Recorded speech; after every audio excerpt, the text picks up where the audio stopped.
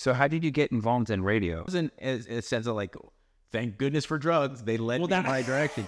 What I'm saying by that is like, if it wasn't for that, Yeah. I would have continued to kind of lie to myself.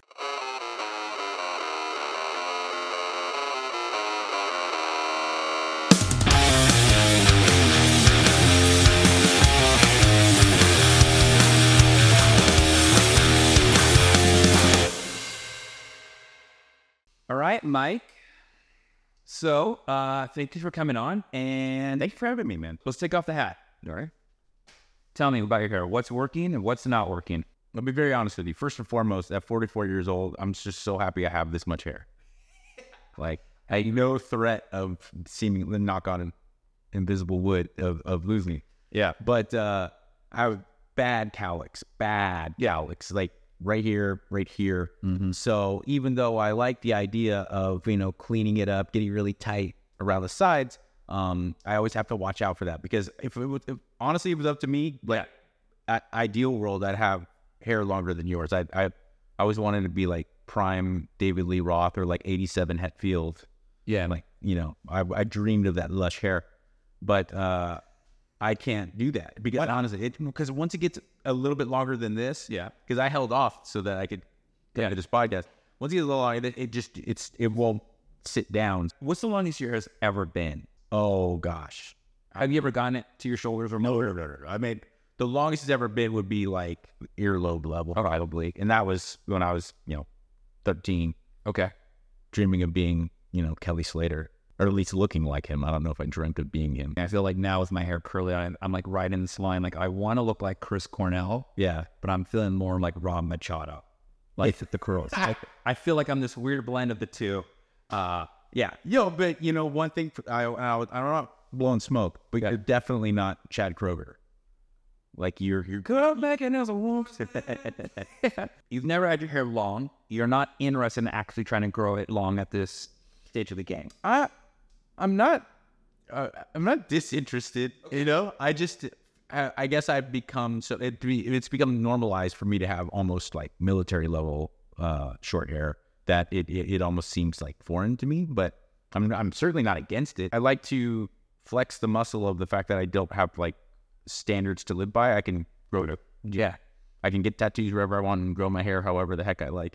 Yeah. No, totally.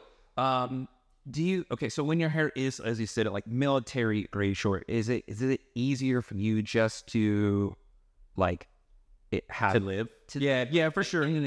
For you to exist, it's just easier. It's like one less thing to think about. Well, I'm so active, and I'm active in ways that, like, oftentimes, like, there's dudes wrenching on my head and punching me and stuff. They train a lot. What do you train for? Just jiu-jitsu, Muay Thai. Okay. I'm constantly training, and then, like, lifting weights and everything.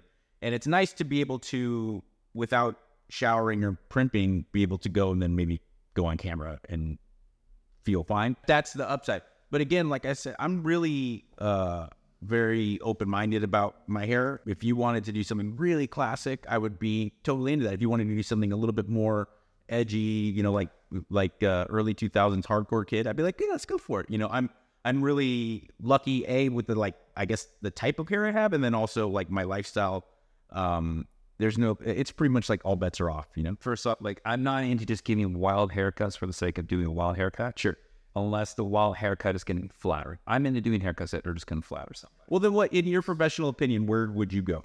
Okay, so first off, for me, it's going to be a little bit of like, you get out of the shower, do you care about, like, when your hair is wet, do you style it right away? Or is it like one of the first things you think of? Or is it one of more of the last things you think of? Priority-wise, it's one of the first things I think of. But I end up pushing it down the line because I've noticed if I style my hair when it's wet, I get really Jersey Shore looking. I get really oily looking, okay. Even if it's not necessarily that oily or shiny. Yeah, it looks that way. Okay.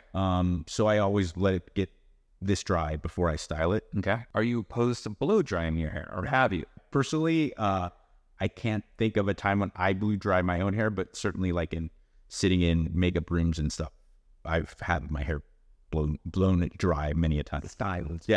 Yeah. Okay. Cool. And you actually have really good hair. Well, thank you, dude. Yeah. I mean, you got some silver showing up, but I couldn't believe it. I would say I rather turn gray and it run away. Figure if you're going to choose one of the two, I'll take gray hair all day. And I know like a lot's made nowadays about like the inequality between men and women, but this is one that's pretty much undeniable. Like a woman goes gray or a woman has hair loss for some reason. It's a fucking disaster. Guys, you can be like, I actually think I look sexier. I'm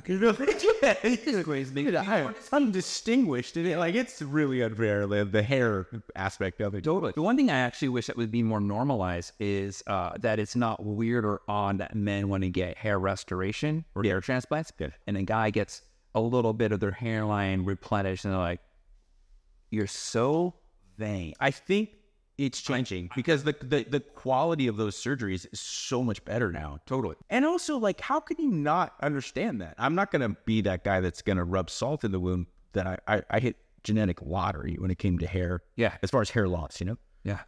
My dad is 78 and he had cancer. Thank by the grace of God, he's okay. But he went through a year and a half of chemotherapy at like 74. Yeah. Came out of it bald, and in like 6 months had boom, like full, like Tom Jones hair. So I have those genetics, and both my grandfathers died in their 90s with full heads of hair. My point being, how could you not see how that could be really hurtful to like watch your hair go away? Yeah. And if a guy has the opportunity to do it, change that, that's why not? Yeah. I wish it would be a more of an open conversation with a lot of things like we were talking about before we got filming, like drug addiction, like alcoholism, like dependence, like certain forms of abuse. The internet has kind of really done a great job of making that less taboo. Absolutely. Because you just realize like, oh my gosh, like a lot of people deal with it. Totally. Yeah. So so back to your hair. Yeah. We're in the middle of the Texas sun where it's hot. It sure is. It's not 78 degrees in Southern California where you and I will are from. We're lucky if it even gets to 82 in the evening. I actually think it looks nice. I definitely know that you've posted that you've gotten haircuts on your Instagram or Facebook or something where you've like had it really short. It looks really nice because you actually have like a really, and your head's really flat to the sides. Like it doesn't round and get this light bulbish thing. No. So it looks good. I actually do think going short like that would be nice. I think it looks great. Now here's the $1 million question on the top. You mentioned something about like an early 2000 like scene kid, right? Yeah, hardcore kid. But one thing that's also happening in fashion or in hair is also a little bit more of like that late 90s, early 2000, more like messier sort of like you just towel dry, put the product in and get your cowlicks, because you have these cowlicks that want to go in every direction. You're saying I could work with them as opposed to try to find them. Yeah, exactly. It's something to think about. First guy that I think of who has consistently just had really good hair is Brad Pitt in Fight Club. Yeah. Like that to me is like the pinnacle of like cool, short, messy, and you're ripped like him too, so it would look good. I was not going to say that, but I was going to say I could peel off my shirt, and at least it's a facsimile of Tyler Durden. You know? Yeah. When I have my personal trainer, I go, I want to look like the guy from Fight Club. So you want to get big? I go, no, I'm going to get that lean, but I don't want to get bigger. And they're like, what? Rob, I think that's the name, Rob Mickle, something from It's Always Sunny, the muscular gentleman from It's Always Sunny in Philadelphia. Never watched it. Well, there's the Danny DeVito and the other comedian guys, and then one of them's kind of built really well. And he was saying that like he went into his trainer and because he actually had to gain weight for part of the role. He had to kind of get pudgy. Yeah. And when he was done with that storyline, he's like, all right, listen, I'm ready to do the job and go to work. I really wanted the guy stops him and he says, you want to look like Brad Pitt in Fight Club? Listen, every guy wants that. Yep. You know? We got to realize like you actually have the perfect frame to be that guy. I was not gifted that way. I was a stockier guy. I when it came down to like physiques, I was like, I like Brad Pitt in Fight Club or Ryan Gosling in Crazy Stupid, whatever it was. Yeah. Like those two, like one of those two physiques I would be okay with. I wonder though, because both those, I think Ryan and Gosling and Brad Pitt in those movies look great. But I wonder how much of it is that they're beautiful men. Like how much does it get elevated You know, when I hear women say like, "Oh my God, have you ever seen Ronaldo with his shirt off?" And you're like, "Well, yeah, but he's also gorgeous." Like, I'm sure if you put that on a regular guy, and the same thing like goes with. I wonder if Margot Robbie even has a great body. I think your brain sends it there because she's so unbelievably beautiful that it just kind of comes at you. 95%. With the Brad Pitt and Gosling thing, Gosling because complexion and hair color and physique type, like it was a more relatable. Yeah, at the time I used to wear my hair short like his at that time, not because of him, but I was like, okay, his color palette of clothes that work with his skin color, again, more relatable. Sure, to me, than me picking somebody with your skin color, where like you're darker, you're all flesh. You're like my son. My oldest son. He gets sort of my wife's half Puerto Rican, right? So I tell him I have Puerto Ricans for kids. That's solid. Yes. One totally has the dark skin color, and the other one is like as white as me. Yeah. For me, it was like one of those things I looked at. Like I wish I had the muscular definition of Brad Pitt, but I think when I looked at Ryan Gosling, I'm like, oh, his style of dressing was also relatable. I wonder if that comes from your experience in like visual art and then also with cutting hair. Is like most guys won't do that. They'll just see something they like and say like, oh, I want that, never giving any thought to the fact like if I saw Michael Fassbender in a suit that looked a certain way, I could say that looks amazing. I can't possibly assume it would look good on me at 5'10", 100, 200 pounds. You know what I'm saying? Like, whereas like there was no consideration for the guy that he's really tall and thin, you know. Whereas like if I see Tom Hardy, I could go like, okay, yeah, I can do that, you know. You know who actually kind of put that in perspective for me? It was a client of mine back in California, and his name was David Highland. He owns a company called David August. They make all the suits, everybody. And so he was saying, he goes, well, the reason I think you like that, he goes, well, look, your frames are more similar built. And he goes, with more men, he goes, this is what he does. He tries to find another person. He's like, if you're going to look at that, and I was doing it with hair, I never thought about it taking then like a whole 360 of a top to bottom. Yeah, and I deal with it too with like personal training. A guy will call me, you know, read me or want to work, and he's like, I'm 5'10", 230 pounds. I really want to lose weight and everything. My ideal body would be Brad Pitt in Fight Club. I was like, listen, I'm not trying to discourage you. We can get you to look like a Greek god, you know. Yeah. And a certain amount, it could be a long time, but we can do that. Yeah. You'll never look like Brad Pitt in Fight Club. He has a teeny waist naturally. He has really broad shoulders, and he's 6'4", you know. He's 6'4". He's tall. I don't know. Maybe I'm just projecting because I'm 5'10", and so everyone seems... When I meet people in Hollywood and they're anything over 6 feet, I'm always like, oh, look at this giant, you know? The only person that really I've met that I was so shocked how tall they were. Leo? Nicolas Cage. Really? Yeah. It's about 6'3". Yeah, because Leo shocked me. He's a tall fella, and I always saw on screen, I always saw him as like a very average size. Is he a big guy? He's 6'2", 6'3". Oh, wow. Yeah, I didn't think that. I thought he'd be like 5'10". Yeah. So do you want to keep this part on, or do you want to kind of keep it shorter? I'd like to go for kind of as long as is reasonable. So let's do something like that. Okay. And then let's see where we got going on here. Yeah. Okay. So that's what's going on here. So what happens is if you cut your hair completely the same length all the way, like if I tipped your head, it'd be like a straight line. What will happen is because your apex of your head is higher here than it is here, right? So it makes this part get fluffier and it makes this part look shorter. Has that happened to you? Absolutely. Well, that hasn't happened as much as like when I was in high school, you know, you shave your head for football. And I just realized like I have a stupid head. Like I have a really alien shaped head. Yeah. The other thing too is you have this cowlick back here, right? So they tip when you got a prison cut, they took it up really high here in the back.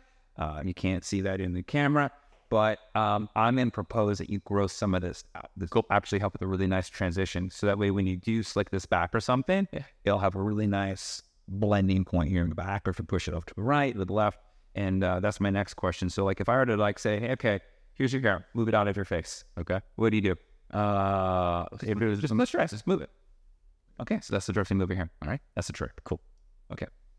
So if anybody who wants to know how to figure out the trick and mess up your client's hair, and you say move it, and then that's the natural direction without thinking that you move it. Does it say anything about, because they say like the whatever arm you put over when you cross your arms, it shows different personality types. I wonder if there's... They're good good. nation. Yeah. I don't know. I just know that if I mess your hair up and I just watch which hand you move it to, That makes sense. tells Like me, naturally what you feel comfortable. yeah, like for me, I always go like this, and you went like this. So I know that we're going to work with something that's going to work better going to the left. Fantastic. Cool. Let's get this sides then shorter because I want to make sure I get that done so then the top blends in. I'm going to cut that dry. All right. Here. And that hat seems like it's seen some yard work or something. Yeah. I have a farm, so everything I own, besides like a handful of suits, everything it's just covered in like nothing you could do about it stains. And luckily, I've found a way to kind of deal with odor, but Oh, the odor? yeah, because like farm animals, I can't really properly explain how much it's given to me in a positive sense. Like the relationship you can develop with certain animals and having a variety of animals to try and do it with, it's beautiful. It's amazing, but they're gross. They're so gross. They're such unbelievably gross creatures. Yeah. I have to ask, how did you and Jason meet? Because that's how Jason put us in contact. Yeah. How did that all happen? That's a pretty improbable coupling. Yeah, I agree. My ex-wife. Okay. She's from South County and grew up with Jaso, and she just knew that kind of that crew, especially like a lot of the like artsier fellas and a lot of the like that huge like South County early hardcore scene, like glamcore kind of thing. The whole like 18 Visions, and Lady for exactly. And the first two names that came to my head, those are the dudes she grew up with, and so you would introduce me to a handful of them. Some of them, it was like immediate, and Jaso was one of them. Whereas it's like, well, I have to hang out with this fellow much more. I was trying to figure out how that all came together. I mean, it doesn't seem unlikely that Jason would run in circles where he would meet people who worked in radio. Yeah, because of the DJs and the club control, all that. And it's just like, I didn't know. Did you ever go to Control? Oh yeah, especially by the time like he was really killing it with Control. I was a 38-year-old guy. Mm-hmm. So it was always a little bit, I always was trying to check myself on the douche meter where I was like, am I really going to go around and like try to troll for girls at Control where they're like literally 19 to 21, So I didn't do it often for my own personal, but I would go to support him. And it was like, it's like really beautiful to see, especially when like the dubstep scene was so massive and he's literally getting like Diplo and Skrillex to come through his place. It was. Oh, I remember when they had Zed. Yeah. We were in the DJ booth and he's like, I'm like, where are you from? I was like, I'm from Frankfurt. Like with this crazy thick German accent. I was like, oh shit. He's like, yeah, first time in LA. And it was fun. It was just like wild. Yeah, it was a cool scene. And so I would go just to kind of more be a part of it, like be supportive. It's always cool when there's a cool place and the owner. Like it makes you feel cool, It does make you feel cool, but I also think for me, going to that was a little bit more like really excited from like, look at your building. Yeah. You built something, like you started something, you had a vision, you didn't waver on it.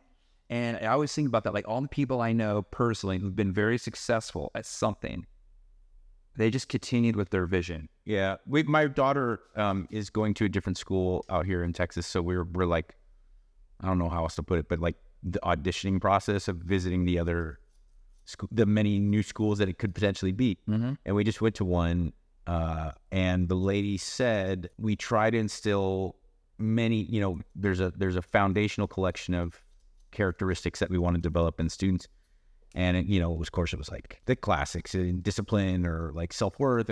But she also said perseverance. And she said, in our opinion, that's the most important thing a human can have when it comes to success, because everybody fails. And you have a dream and you work hard and you put your mind to something and, chances are it's not going to go your way. Mm-hmm. And most people are going to not get back on that horse because it sucks. It really sucks. I agree. There's a phrase that when I'm teaching haircut, I'm always saying, and I write it on as like a giant Post-it note to remind. There's all these quotes, and one of my favorite ones is persistency gets you there, but consistency keeps you there. Yeah. And for me, that's just like a mantra of life. It's the whole reason why I think everyone fails on, January 25th of their diet and their gym. Yeah. Is they were persistent, but they were not consistent. I think when so many people look back at where the failure started, it was the consistency part, because it's not easy to be on it, to be at that level all the time. It's not. And I think another thing is that it's also not kind of like exciting. Nope. Like the idea of just consistently doing fundamental things over and over again, it loses its luster. And I also think that's why like a lot of like the fitness movements you see because of Instagram and YouTube, it's what is easy to, what can look cool when you make reels and clips out of it. Whereas in reality, if you wanted to have the body of your dreams or performance of your, it's probably just endless amounts of doing not very exciting things. And people don't like it. No, especially in a world of visual stimulation. Yeah. Okay, so I know of you from Kevin and Bean, which was the morning program on KROQ. Was it ever syndicated out of LA? Just in San Francisco. It was never one of those kind of like linchpin syndicated shows. Okay, it should have. I agree as far as quality, but they and KROQ management at the time, back when the day when KROQ was really owned, like kind of a mom and pop entity before these big conglomerates came through, they liked the idea of it being local, and they also loved the idea of going back to like the 70s, like Rodney Bingenheimer and the early kind of punk rock new wave world, where it was just for LA, but you heard about the guys trading tapes in Jamaica, trading tapes in London, and hearing Depeche Mode in a different country for the first time on this like LA station. It gave it this panache, So I think David Bowie was play on Rodney Bing. The first time he's ever played on the West Coast, was Rodney Bingenheimer.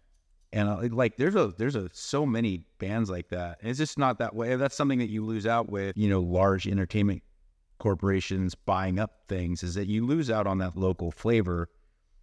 There, ZZ Top were rock stars out here years before anybody ever heard of them outside of Texas, and the Doors were rock stars before people had national knowledge of the Doors. Or there's millions of the Ramones. How important were the Ramones in New York City before they got like national exposure? I think you lose out on that when everything's kind of so ubiquitous now, not just music. So how did you get involved in radio? I mean, was that something you always wanted to do? Was entertainment something that was always, because so far, everything we've talked about before we started recording, and since we started recording, is about fitness. Here you mentioned when you shave your head with football. Yeah. I mean, everything is fitness and lifestyle. So where's the jump from like Mike Catherwood, high school football, shaved head, to singing "Hey There Vagina" on Kevin and Bean, which I thought was hysterical because my roommate at the time, the manager of Play White Tees? Yes. Oh. Yeah. So he said, "Dude, have you heard this?" Man, it's hysterical. Honestly, it's drugs. I hate to sound like trite or dismissive, but it's So drugs went from like you got in drugs, and then this whole thing came out of that, and it wasn't a sense of like, thank goodness for drugs, they led me in the right direction. What I'm saying by that is like, if it wasn't for that, I would have continued to kind of lie to myself, because I grew up in even though I grew up in like a really diverse neighborhood, I grew up in a really kind of traditional place, like a very pedestrian lifestyle where what do? You play sports. What do? You try to like go for the cheerleader. You know what I'm saying? Like, and go to school, go to college, get a business degree. It wasn't even open for debate for me in my eyes. I had a very kind of forgettable introduction. It wasn't as if I was this really edgy kid that was like blowing lines of meth in 8th grade. It started like anyone else, breaking into mom and dad's liquor cabinet and going away to your buddy's house on the weekend, and his parents were away, and we would sneak beers in, and it kind of progressed to the point that like I finally came to realize like that what I really wanted to do in life, was be creative. And I was always that kid who, like, I always was painting and got really into graffiti art when that was a thing, in the early 90s. Amazing. Yeah. And animation too. And animation, I was always above and beyond watching cartoons. I wanted to understand how you could create worlds with, it was always fascinating to me. You get to be 21, 22 years old and I'm like a desperate drug addict, and all the things that I assumed I was going to do in life had really either gone by the wayside, or I was going to have to restart and take a decade to do it. Finally got clean, hopefully for good.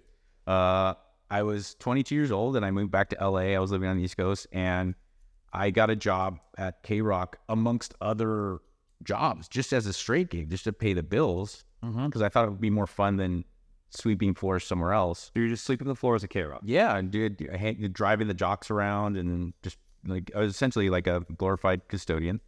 And I'm assuming jocks meaning the DJs. Yeah, the disc jockey. Not actual like athletic. No.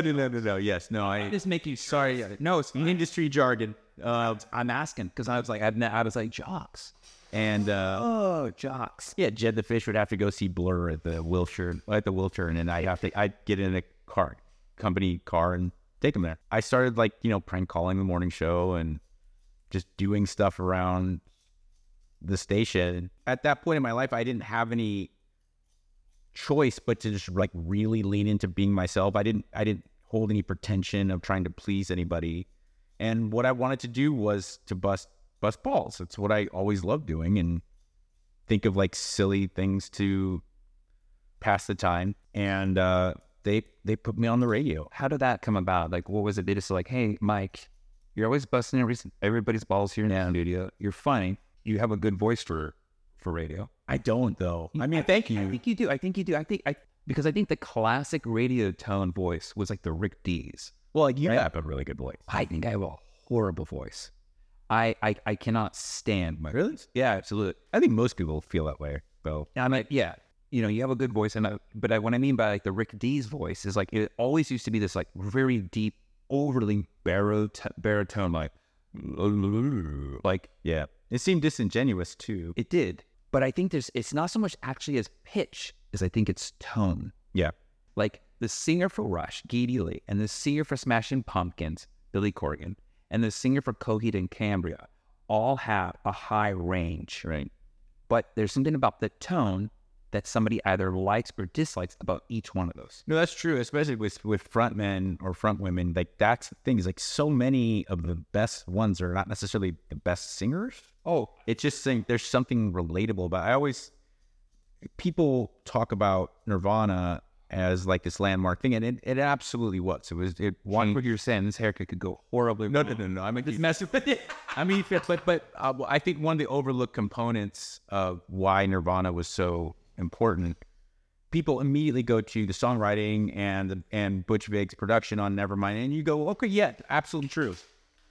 But how can no one talk about Kurt's voice? He sounded at times like he was gargling glass when he would scream, but it was so kind of beautiful at times, and Cole and Rich, his voice, to me, he did something that I'm drawing the blank, but the singer of the Who, Robert Daltrey.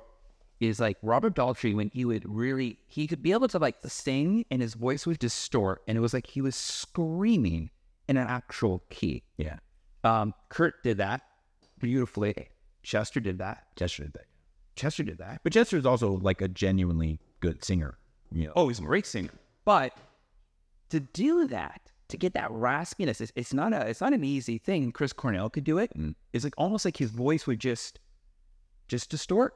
Yeah, but it would still be clean. And but it was back to your voice. You have a very pleasing voice to hear on radio. And I always would listen to KROQ and be like, oh yeah, I used to love it when Ralph Garman would be on. Yeah, and when you would go on there, it was great. And Kevin and Dean were just doing their silly stuff. And so I was always curious, how does one get into that, especially that? Because to me, growing up in Southern California, it was you had KLOS, and you had KROQ. Yeah, it was do you want to listen to what's going on right now, or do you want to listen to a classic parents grew up with? It's true. As far as rock music, those were the heavy hitters. And This is one of those, like, if you put it in a script, it would be too much stories. So I'm at the station, just like I said, sweeping floors, driving around the ZJs and doing that thing. And I start to become known by, like, the Kevin and Beans of the world, and kids are telling Kevin and Bean and the producers of the show, like, oh, this guy, stole a mic flag, the little things you put on the microphones that say, like, KROQ or NBC, and goes to red carpets and shits on celebrities. Like, there's something there. You could use him in some way. I remember when because you'd go and, like, interview these people on red carpets and sort of just kind of take the piss out of them. Yeah. It was great. I thought so. I mean, so did I. I thought, because also I don't think people realize, like, how appealing it is to not take yourself that seriously. Mm-hmm. And so many of these celebrities would just get so upset. And you realize, like, you watch, like, the George Clooney, certainly, like, once I had elevated to the point where I could get to the front of the red carpet as opposed to the back of the red. Yeah. But I was working for Entertainment Tonight. I was working for Access Hollywood farther down the line. You realize, like, the Tom Hanks, the George Clooney's, the Jeff Bridges, they all have a good sense of humor about themselves, as opposed to some of the ones that fall by the wayside, where you realize you are, like, really, you're not hearing answer. You're an entertainer, and that's super important. But we can also laugh at, like, how crazy it is that we're gathering up in a cavalcade in a long line, like going to the slaughter and asking questions about the clothes you're wearing. Like, this is crazy. Is the average person who's watching this at home going to be able to afford, like, Louis Vuittons and Dolce & Gabbana, elite underwear? I mean, It's very strange. It's a very strange thing. it's funny you mentioned Tom Hanks. I had a buddy from high school who worked at the ArcLight. You remember the ArcLight? Yeah. Cool theater. And he was, like, one of the managers up there while he's going to school. And Tom Hanks was there to see a movie or something like that. And he had to help them escape, like, through, like, a fire exit and all that. And when they got to, it's just like, all right, here you are, sort of thing. He thanked him. And my friend was like, Tom Hanks, right? He goes, yeah. He goes, I've loved you. I loved you in The Bachelor. What have you been doing since then? And Tom Hanks just, like, busted up laughing. He's like, I like you. And then, like, said thanks. I'm like, laugh. It's something they're not used to, You catch them off guard. And that's what I loved about the thing that you would do, is you catch these celebrities that are, like, so serious. Well, and also you realize really quickly, if they had the opportunity, they'd probably make fun of this too. Like, this is crazy what I'm doing right now. Like, what is happening right now is crazy. Like, I'm looking at Lady Gaga in a meat dress. You were there for that? I was. I did not get a chance to talk to the young lady that day, but I think that was the Grammys, probably, like, 10 years ago, 12 years ago. At the time, I was getting taped for Entertainment Tonight, and we were doing that while you were on Kevin and Bean. Yeah, and they were genuinely, like, they were upset that I couldn't get this in-depth interview with Lady Gaga. I was like, wait. I'm upset I didn't get a chance to bust her chops. So, like, she's wearing meat. Like, this is insane, Like, the whole thing is insane. But I was, like, at the station, right? I'm doing the thing, and I'm just trying to organically bust chops. I mean, I genuinely didn't have any larger aspirations, because I at that time in my life, I thought it was like Dave the King of Mexico, who was a producer on the Kevin and Bean show. He says, you're like Happy Gilmore, because as things would unfold for me in broadcasting, I was like, well, no, I'm going to be a musician. I'm a musician. That's what I want to do, You want to be a what? A musician. Really? Like, that's, yeah, that's what I want to do.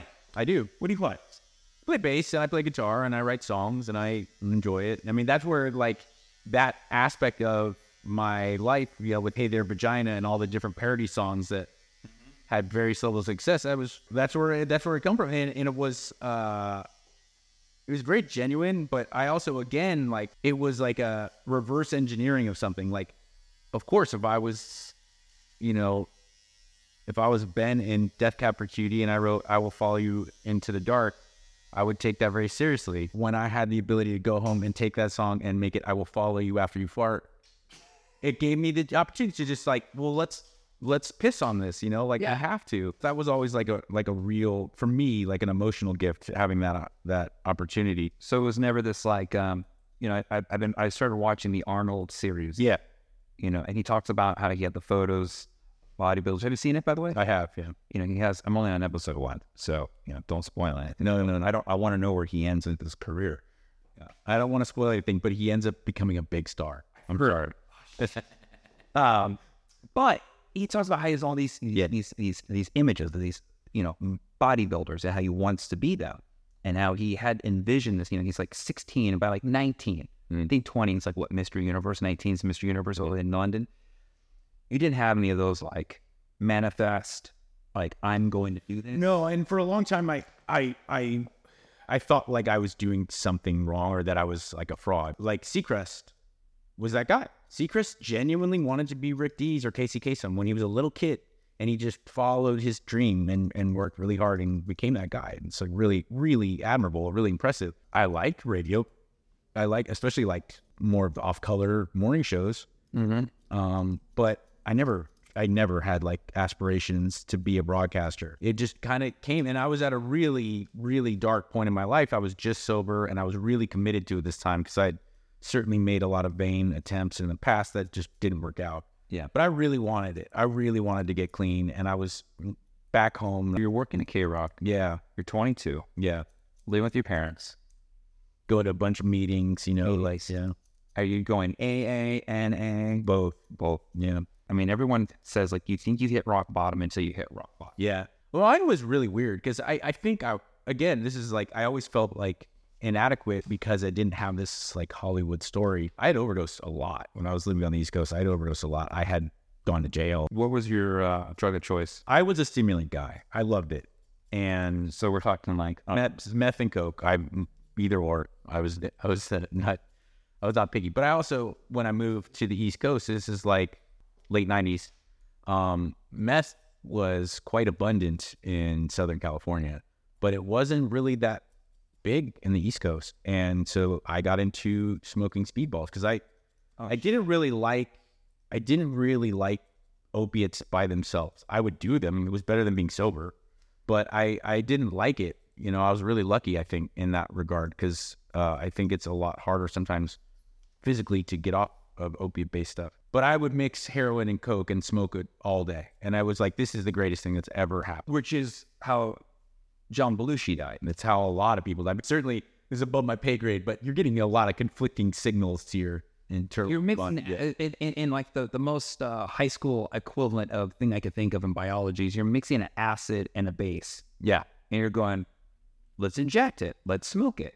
What could go wrong? I would overdose a lot. Like, I would wake up either with the paramedics like showing up to wherever I was, or like legitimately in ambulances. Yeah, it was horrible. And I did that, and it got really dark, and I had no friends, and I had no kind of romantic interests from the ladies.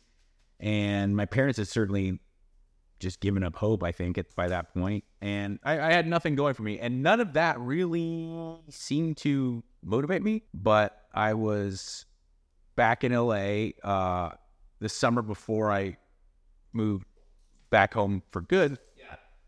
And I was in this steamy, nasty motel in Inglewood, smoking rocks, like by myself, smoking rocks. And I remember it was daytime, early afternoon, and Jenny Jones was on TV, you know, like the talk show Jenny Jones. I'm gonna get your eyebrows in your nose real quick. No problem. Yeah, so you got some stuff coming. I got a lot of nose hair, and it's the one thing that's you can do relatively easy.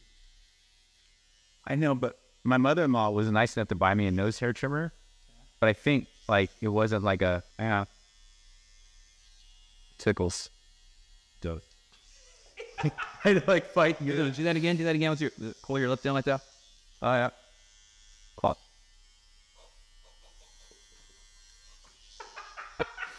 All right. Tickles so much. I feel like for some reason this is like worse than you getting tattooed. Oh yeah. Although I've never gotten tattoos in like what are considered like the super painful areas. I was smoking rocks at this motel Yeah. and by myself. And for some reason, there was a mirror at the end of the bed, just like this, where if I would look at the TV to the left, and then if I turned straight forward, I was looking at myself in the mirror. And I was like shirtless at 11 a.m. on a weekday, doing nothing but smoking rocks by myself in this like super dark with the curtains pulled hotel room. And I genuinely had this feeling of, what am I doing? Like, what have I done to myself? And from here on out, I can't remember this in the first person. I can't remember it looking through my own eyes. I can only see it almost like staring down on myself, like a closed circuit, Like an out-of-body. yeah. Like I genuinely felt like I can't remember this being something that happened to me, or something that I experienced. It's something that happened to me as I was like pulled away. And I know that sounds corny as hell when we're talking about like, you know, the coming to God moment or the rock bottom, but I just can't remember it like in my own eyes at all. But I walked across the room. This is 2002. Okay. So I walk across the room, and there's no, you know, I got to remember, I had no smartphone, no Google, no anything. I walked across the room and looked in the drawer for the yellow pages, and I started calling addiction treatment centers. And I found one that had a bed, and I called my parents. The next call was to my parents, and I told them that I found this place and where I was, and they said, okay, give us a couple hours, we'll be out there to get you. And that was it. And that was the last time I drank or used drugs. You're lucky. I know. You're lucky you didn't have the relapse. Oh, I did the 4 times before I tried to get clean. What I'm saying is, like, people have those rock bottom moments. Yeah. And then they relapse again, or something stressful comes up. Yeah. Or the boredom of normalcy. Like with the realization of, oh, this is my life. Dude, you hit the nail on the head, because so many people in the last 21 years, so many people have asked me, like, how did you go backstage at all the shows? How did you go to these parties and blah, blah, blah? Wasn't it hard to deal with? And I was like, no. I was like, you know what was hard to deal with? Friday night by myself watching cable, sitting on the couch. And I was like, you know, an 18 back would make this a lot more fun. Like, or, you know, like a couple lines could make this genuinely interesting. The doldrum feelings of like normal life. 20 years of cutting hair. Yeah. I've had everybody sit in my chair. And I had this one lady, her and her husband, they ran a series of treatment centers for women only. They said that women statistically are the last to ask for help. They said, believe it or not, men. Okay. They said men are the first ones to say, I have a problem, help me. Which is with drugs and alcohol. Absolutely. Yeah, no, because it's totally opposite in pretty much every other regard. Yeah, and I was so like, what? And I had an instance where I had a girlfriend, and she went a little crazy. I'm going to say that nicely. And I was able to get a restraining order against her. Nice. But I was talking. She's probably so on it. Maybe. After I got the restraining order, every time I turned on MTV2, because at the time they were only playing music videos, there was like these music videos that she was in. Yeah. And I was like screaming at the TV, like, just get out of my house. Leave me. Yeah. You're like a ghost. Yeah, I'm like, get out. Haunting me. Yeah, seriously, it was kind of funny in retrospect. At the time, not funny. Yeah. But she was saying that, she goes, you know, she's like, what's probably happening is that because you're quite of a stable individual, they're longing for the stability. Yeah. But when they get it, they get bored. Yeah. Because they're so used to this chaotic up and down. So they're not addicted to the chaos. They're addicted to the high that comes with it. For sure. And then the low that comes down. So, I mean, I remember living my life, especially at the end. Yeah. New York City in 2000, 2001. It was like being in a video game. It wasn't like really living normal life. Every hour was a new, like, how can I get more drugs? How can I survive this immediate danger? How am I going to get from, how am I going to get over the George Washington Bridge? I don't have a car. I'm going to go talk to this perfect stranger in a really bad neighborhood. Like, everything was like playing Red Dead Redemption, you know, where there's just like these series of exciting adventures, oftentimes really dangerous, really scary. And being 44 and a dad now, it's like, my life is devoid of any excitement, and that kind of excitement, Yeah, and I just wonder sometimes, like, if it's that addiction to the high to the low. Mm-hmm. I think it seems with some addicts, it was just as exciting. Well, it's hot. It feels that way from somebody who's never suffered from it becomes much more comfortable.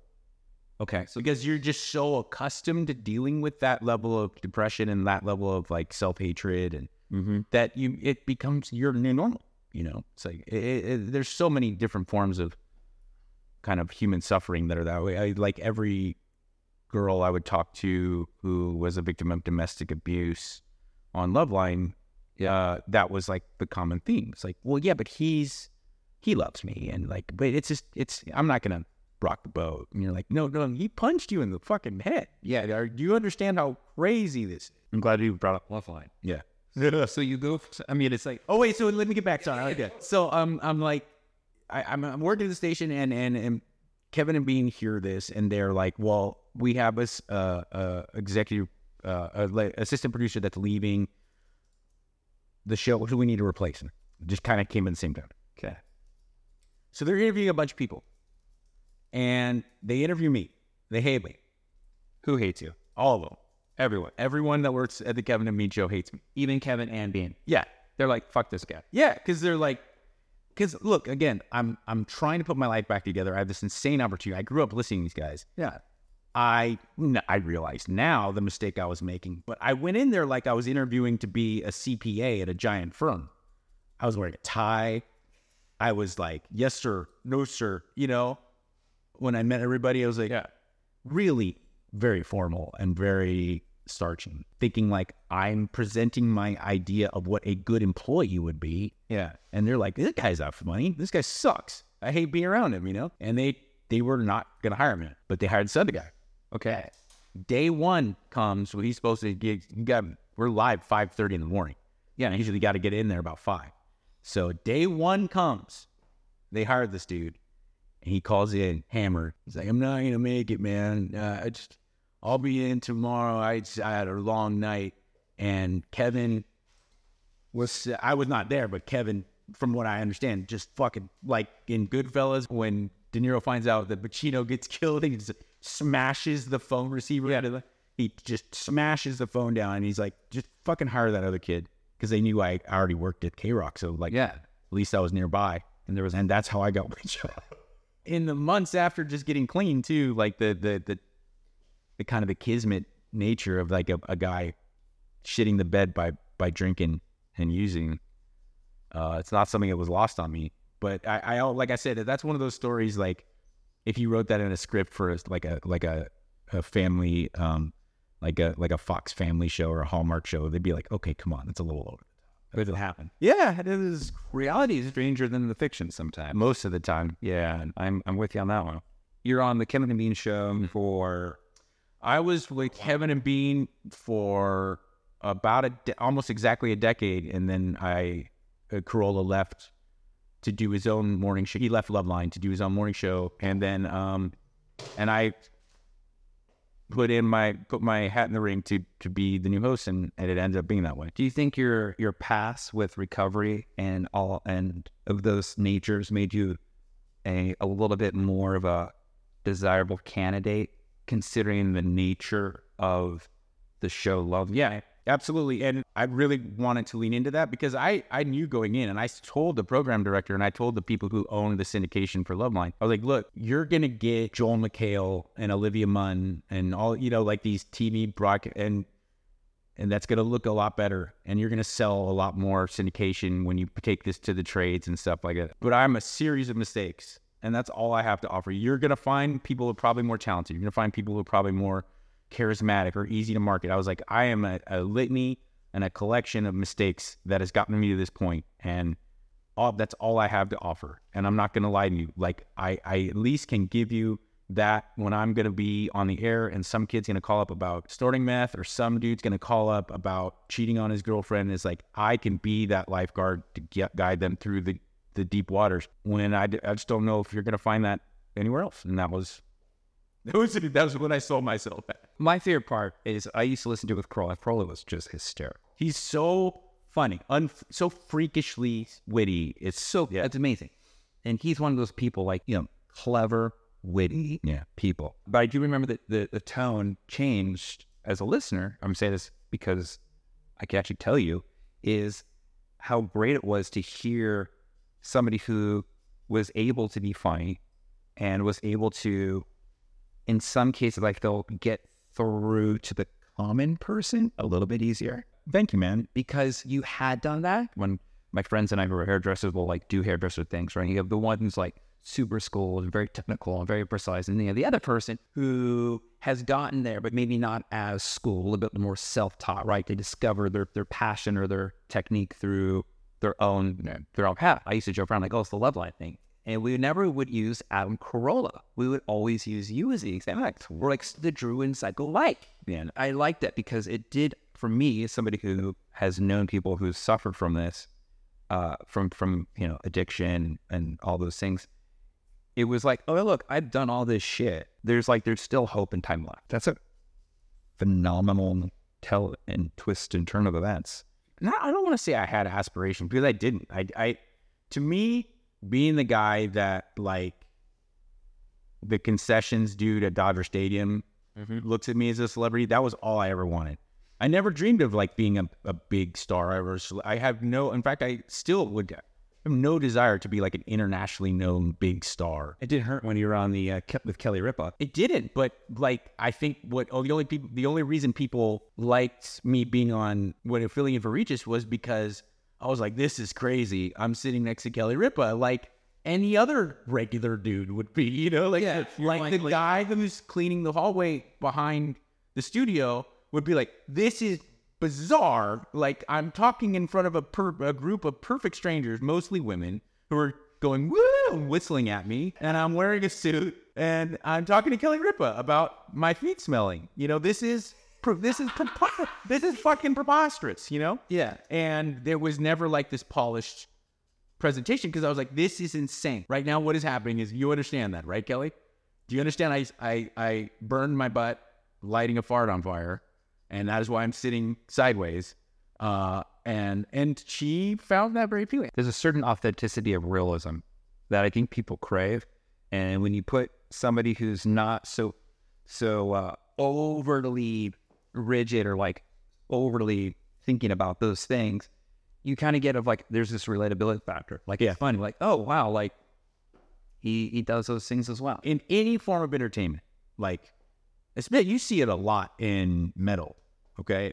More so than any other, maybe like in the early 2000s or mid 2000s with emo, you'd see it too, where you hear Dashboard and you listen to it, and even if you're not into like more sensitive music, you're like, well, this guy's putting his heart out there. Like he's just absolutely, just bleeding out into the world with his music. Then you hear other bands or other artists, and you're like, well, I think this is pretty contrived. I think this guy wants to write pop songs and then realize he can make a living wearing eyeliner and a cardigan, And the authenticity, it just doesn't shine through with some people, and sometimes it becomes very appealing. I always give the example of like Ellen's career is over. Yeah. From what? Because she's not a nice girl? That's it. That was like, people are reporting all over the place like Ellen was kind of mean to me. Why? Because she sold for 20 years. She sold this idea that like she's your best friend, and she's really good at it. Oh, yeah. She could just shine through the camera and be like, you housewife, you regular dude, like I'm your buddy and I want to dance with you, Mm-hmm. But it turned out to be fraudulent. David Letterman fucked his 21-year-old intern, and the next night went on the air. He's like, yeah, so this is unfortunate, and I hope we can move past it. And tonight's guest, Pam Anderson, and then no one ever mentioned another thing about because David Letterman never pretended to be everybody's best friend. David Letterman's like, I'm a curmudgeon. I hate this studio. I hate everyone I work with. As soon as he shows over, I'm going to my office. Don't knock on that door. I think that some of the guests also didn't know they were getting made fun of until they saw later, which I love. The only person I know who I would do these jokes, and I don't know, you've probably met him because he was probably a KROQ, who would make these jokes that would go over most everybody's heads, was Marilyn Manson. Yeah. super intelligent. Super smart, a much smarter guy than people give credit for. Yeah. It was 2001. I was in the dressing room with Slipknot at the Ozfest, and Manson's there. And Manson's just making these jokes. And I'm like, first off, 15-year-old year of me, I'm like 19, right? 2001, 19. So 4 years earlier, I'm thinking, I'm like, what the fuck am I doing here? This is insane. And then the second thing is I'm laughing my ass off because all of my favorite comedies is dry, intellectual shit. And all he keeps doing is making one thing and nobody gets it. And once he realizes nobody gets it, he's driving it harder. And he's now just having fun. And it reminded me of what David Letterman would do. David Letterman is just like, he's having his own comedy experience. Yeah. Completely separate. It's infinite.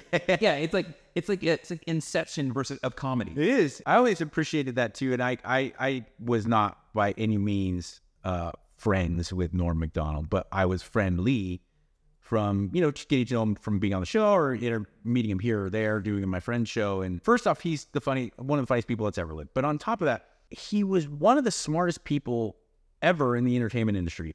But he always worked so hard to make it seem like he was not. And I respected the shit out of that because like most smart, genuinely intellectual people that are in entertainment do nothing but try to let you know. They do nothing. They never cease to try to just imprint that in your brain. Like, oh, by the way, I went to an Ivy League school and my IQ is 140. Like Norm Macdonald was sitting on this 160 IQ and just would be like, track whores and...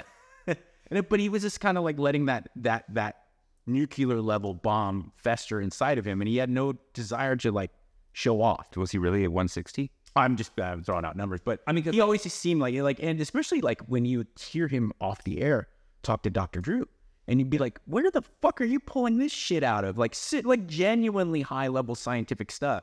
He's like, so I was thinking, doctor, and they just rifle shit off casually. I'm like, whoa. Wow, this guy like puts effort into.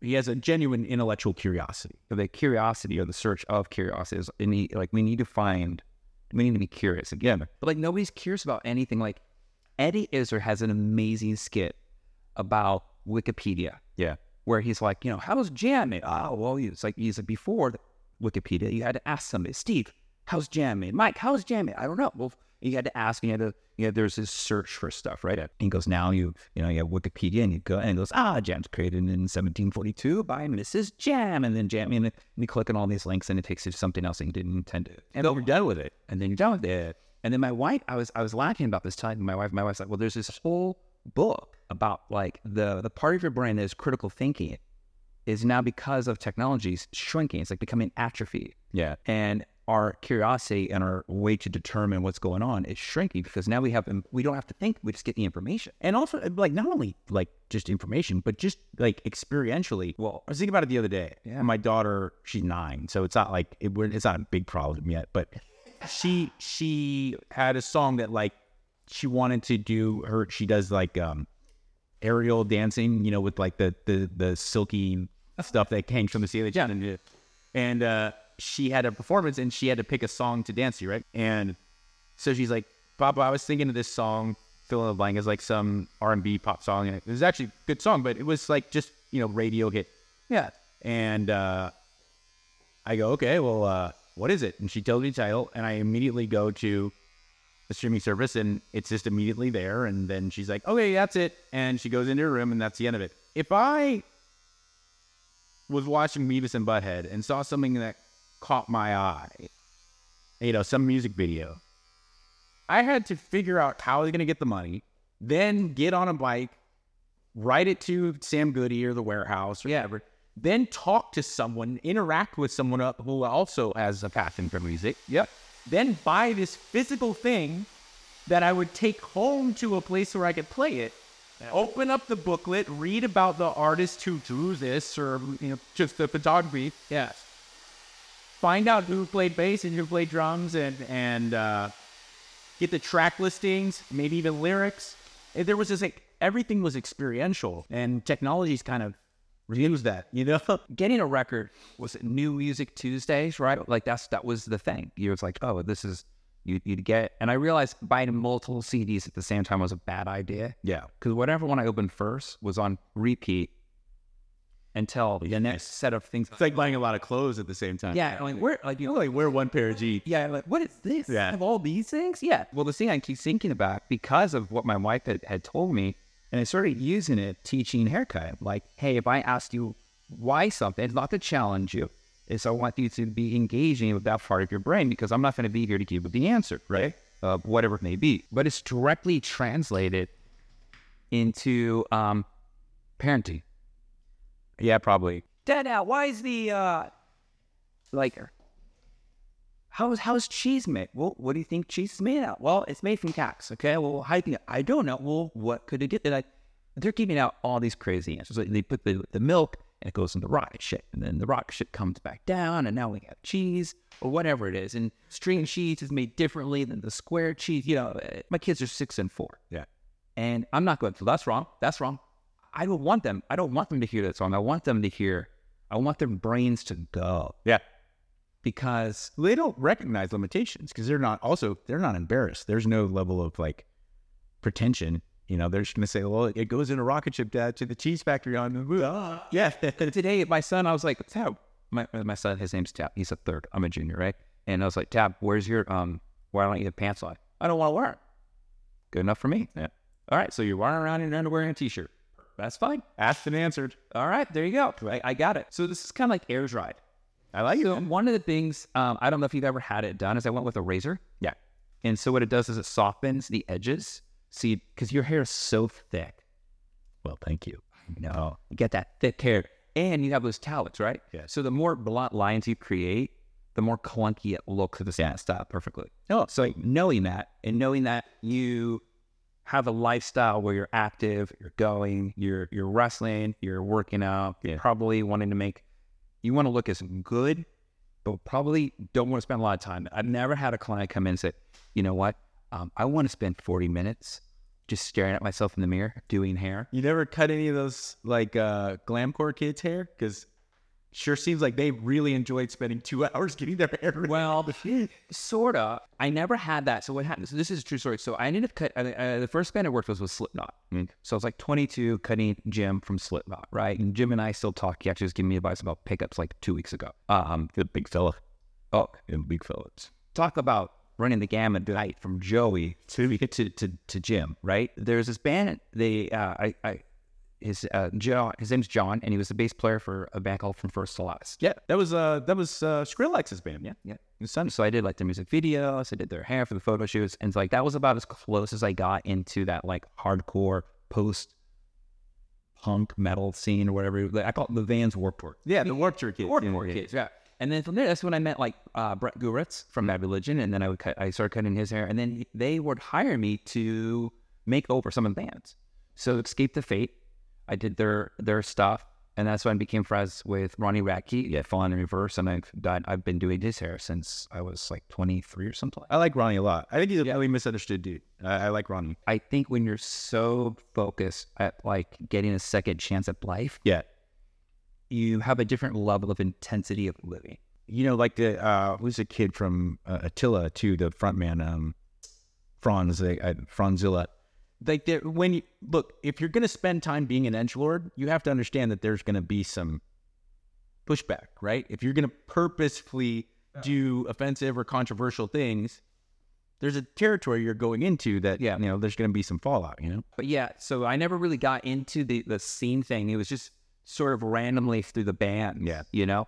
And so people are like, oh, you love doing wild, crazy hair. And I was like, I just want them to look good. And their image is that, and I want them to look their best in that world. Yeah. You know? Shit, man, I feel like we could talk for hours. So here's your hair. I'm going to blow dry. Cool. And then style. What kind of product do you put in here? Something non-shiny, anything like more of a pasty as opposed to like a gel or spray. So you like to not look shiny. Yeah, just because it tends to sometimes, and then I look very Guido, you know. Can we still say that word? Is that here's the thing. The Cuomo fella, he said I don't know if it was Guido, but it was something, and it wasn't like an extreme derogatory term. It was like, oh no, it's Fredo. He called him Fredo, like that. And he's like, you understand? That's like the N word to Italians. I was like, wait a second. No, it's not. I mean, that's a ridiculous thing to say. I thought there was another word that they got offended about, that they call each other the Sopranos. I don't even want to say it. Guinness, you can say it. That's not me. I'm supposed to. Yeah, but it's the same. When I lived in North Jersey, like, dudes would say, they're like, yeah, we'd be like, he's some white trash idiot. That's the way it was still sold to me. Like, you know what white trash would be to a non-trashing white guy. That's what a Guinea is. Get it? Yeah. Same thing. Yeah. But I say let's just hold on to terms we can say before it's really a matter of time, right? I can't even keep track about what is politically correct these days. Yeah. I think in my head, I'm still living in the Beavis and Butthead era. You know, they're bringing it back, right? Yeah. My buddy got contacted by them. Yeah. I think they're going to use his video. Oh, that's awesome for it. Yeah, it's like his dream come true. No, Mike Judge is like an absolute. He lives here. Yeah, he does. Yeah, he's an Austin guy. Absolute hero. I mean, that's what I got to that point in my career was like, I had Loveline, but, it's not like I was saying, it's not 1989 anymore where you could just like retire with radio money. It used to be that way. You could have a few careers to go. Now it's really tough. So I knew I was like, I have to make some transition. I'll work for the self-art guys. I'll write comedy with Chappelle. Yeah, and it turns out I was like, no, because and I'm not clowning, and I'm not gonna get pissy about it because Lord knows I was like super fortunate. But like I was asked to be on Dance to the Start. That I was asked to host like Access Hollywood. Those jobs were coming my way. And I get mad. I took it for a while, and it was certainly they pay you way too much money considering how much effort I put in. But I was also like I couldn't do it, and I would tell them I was like I can do this, and I will never phone it in. But you're gonna find someone better because there's someone out there who would love to do this job. You're right. She wasn't there. So what is your passion right now? You want to like to be dead serious? I don't know. I can't narrow it down too perfectly. Okay. Whether it's being like silly, making silly records, or getting into animation, or writing on a live action show, whatever it is like when you ask your kids how is cheese made, and they answer that, I want that world to be alive somewhere for it. I have no desire to try to solve the world's problems, nor do I think I'm capable. What I do think is like, if you want to just indulge into that weird world where people don't take things seriously. The other day I'm not exaggerating. Okay, this is not exaggerating. I spent 3-4 hours trying to get to the bottom of what I heard on the Breakfast Club, because he tells Judd Nelson, if I have to come back here again, I'm going to drag your dick in the dirt. And I spent like 3 hours just sitting by myself in quiet thinking, I was like, are you going to remove his dick? Or are you going to like drag his pelvis? Like, first, you're going to have to get him naked. And he's in high school. That's gnarly. And I just, if I could get paid to have those conversations where, like, again, I have no idea whether or not the vaccine's good for you. I have no idea whether or not the Ukraine situation is of value on a global scale. But I will talk to you all day about wanting to lay a silent fart because you're on a date and it's not silent. And that moment where you're like, fuck, I really fucked this up. Because I certainly have been there. Is that what you're more or less doing with your podcast? Yeah, I do. I mean, look, the fitness industry, and certainly the digital kind of the fitness podcast and YouTube channel is a very overly saturated industry. But I just wanted a place where you could feel like really comfortable, even if you're an abject beginner, going and listening and getting information and not feel intimidated by like kind of the bro culture of it. I was absolutely intimidated by bro culture. Yeah, because I was never. Those people are. Yeah, I was never your athlete growing up in school, right? I was like your skinny, long hair, heavy metal guy. Yeah, doesn't really work with the jock thing. For sure. Yeah, it used to not work. Then at that time, like growing up, because I went to high school out in Temecula, right? So like everybody was more into that, like, because Blink-182 is just down the street. They're in Paua. Yeah. So everybody's into like Lab Wagon and Blink 182 and Real Biscuits and stuff. yeah, and all that pop punk. And all the jocks are into the poppy stuff, bleaching their hair white, you know, with their Arnett sunglasses and their black flies. I'm like, if I go to the gym, if I ever weave a one, I'm going to run into those guys again. Yeah. Even like super hipster dude that you meet, or hipster chick, where she tries to pretend like, oh, well, time in the gym and eating right, that's so not cool. And I'm all about like anti-culture and fine. Yeah. In reality, most human beings, if they had the opportunity, would like to know how they can look and feel better. I don't understand how we can argue that, right? But a lot of people, especially like executives or like really well-to-do people who have really worked hard and accomplished things, they like to pretend like it's not important to them, but then in secret, they're like, what? Seriously, like, how can I lose? What if you could remove that kind of taboo that came with everyone who lifts weights is like this monster meathead guy, which is, by the way, another kind of insane misnomer, because most like genuine meatheads are like really intellectual people. In my experience, they're, you know, It's the same thing like when I would ever encounter people who were in at some point an ex-service member, and you find out they're like a Green Beret, or a Navy SEAL, or Special Forces. And not only are they just physically top peak, they're also mentally there too.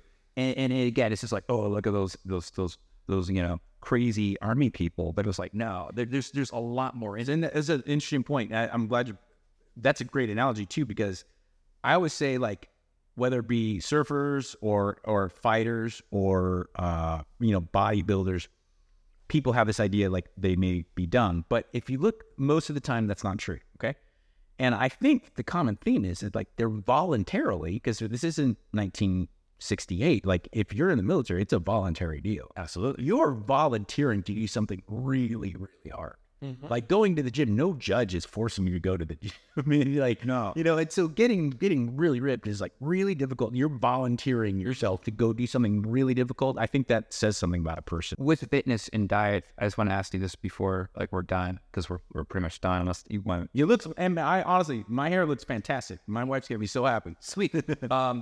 Every time you smile, there's something about John Stamos I just think about. Listen, I've been watching a lot of Full House with my kids, and I was like, oh man, if you ever want to grow your hair out, there's one season, John Stamos. I was like, you could pull it off. Thank you. Think about that. I have a great John Stamos story. Hang on, I want to hear it, but I want to ask. You can tell the story. Yeah, I want you to tell the story. But I want to ask you this: if there's any health or food advice that you feel like universally would help someone who's like, I don't know where to start, yeah, would it be? The hard part is like are we talking, it's so hard because it runs a gamut. There's people who genuinely have no concept what is a carbohydrate, what is protein, and where that person, that's what I'm talking about. I would say Mark's Daily Apple, Mark Sisson, does a great job of making things really interesting for a guy like me, and also could be completely understood by, so like the Primal Blueprint, Mark Sisson, Sisson. Okay. He's in his 70s, just really, really. That's a great book. And anything he puts out, his website is Mark's Daily Apple. Mark's Daily Apple. And I think it can really get to the bottom of it. It's like, listen, fruits, vegetables, like lean proteins, and regulate how much upping your protein. It's not just for meatheads. It's really a good idea for all the cells in your body. You know, just kind of really basic stuff that's going to absolutely get you going in the right direction. I just think that's like the thing that nobody ever talks about. They always get so niche and they get so over the top, where I think it becomes overwhelming before you begin. Yeah. Here's something that and every expert I've ever had the luxury of talking to, man, woman, old, young, all agree on this, is that there is a gross estimation of how much work you have to put in to have like a movie star body. Yeah. Now, it's an extreme level of consistency. We were talking about at the beginning of this podcast, is the extreme level of commitment. But it's not as much work as people. They're like, people all the time, they're like, how old do you do? I was like, 44. Like, you must spend hours in the gym. I was like, no, I spend about 3 hours a week in the gym. I spend about three and a half hours a week in the gym. Yeah. Granted, I'm really active outside, but I was like, it does not take that much actual work if you're smart about it. And it's just something you do for decades. Your John Stamos story. So I'm at there's a big KROQ festival show called the Acoustic Christmas, almost Acoustic Christmas. Yeah. And so we have like our big summer one. This is like winter. Okay. I'm like 23 years old. And John Stamos is backstage. John Stamos is a very nice man from what I understand. He's friends with like almost exclusively like comics and funny people. So that always said something good about a guy. He's like, it's not like, he didn't bring his like manager to the show. Like, he was friends with Kimmel and those people. And so that crew, the Kimmel and like his writers and Corolla are all there. And they come up to me and they're like, hey, we have a really funny idea. And I was like, you got to remember, I'm really young and I'm also like not seasoned in the funny business, so I'm like, okay, whatever you want. Like they could have told me, eat a handful of your own feces. I would be like, yeah, sure. And they're like, go up to John Stamos and don't be like, I don't want anything from you, but just like play it real natural and tell him that you're his son from like a one night stand. And you're like, I don't want to pressure you in any way. I never thought I'd meet you, sir. And I just wanted to let you know that I'm actually your son. Cause you gotta remember, like he was probably my age at the time. Yeah.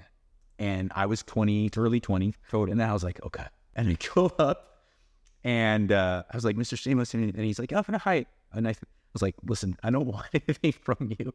But I just want to let you know, I'm actually your son from a one night stand. And he looks around. He's like, what? He's like, what's your mom's name? I was like, Red. He's like, yeah, that's what I thought. And he turned and he looks, and then you see Kimmel like laughing, and he's like, you fuckers. He just pointed. I was like, God. Like, you really shit the bed. I was like, I know, I'm sorry. What do you want from me? I'd love the opportunity to try that again at my age now, but then it won't work. Yeah, but still, the age at the time could have. Oh, it would have been perfect if he just. I fully could be his son at that age. Well, dude, if you want, let's do this again. I would love to. If you're cool with it. I mean, I want to talk more about the fitness thing.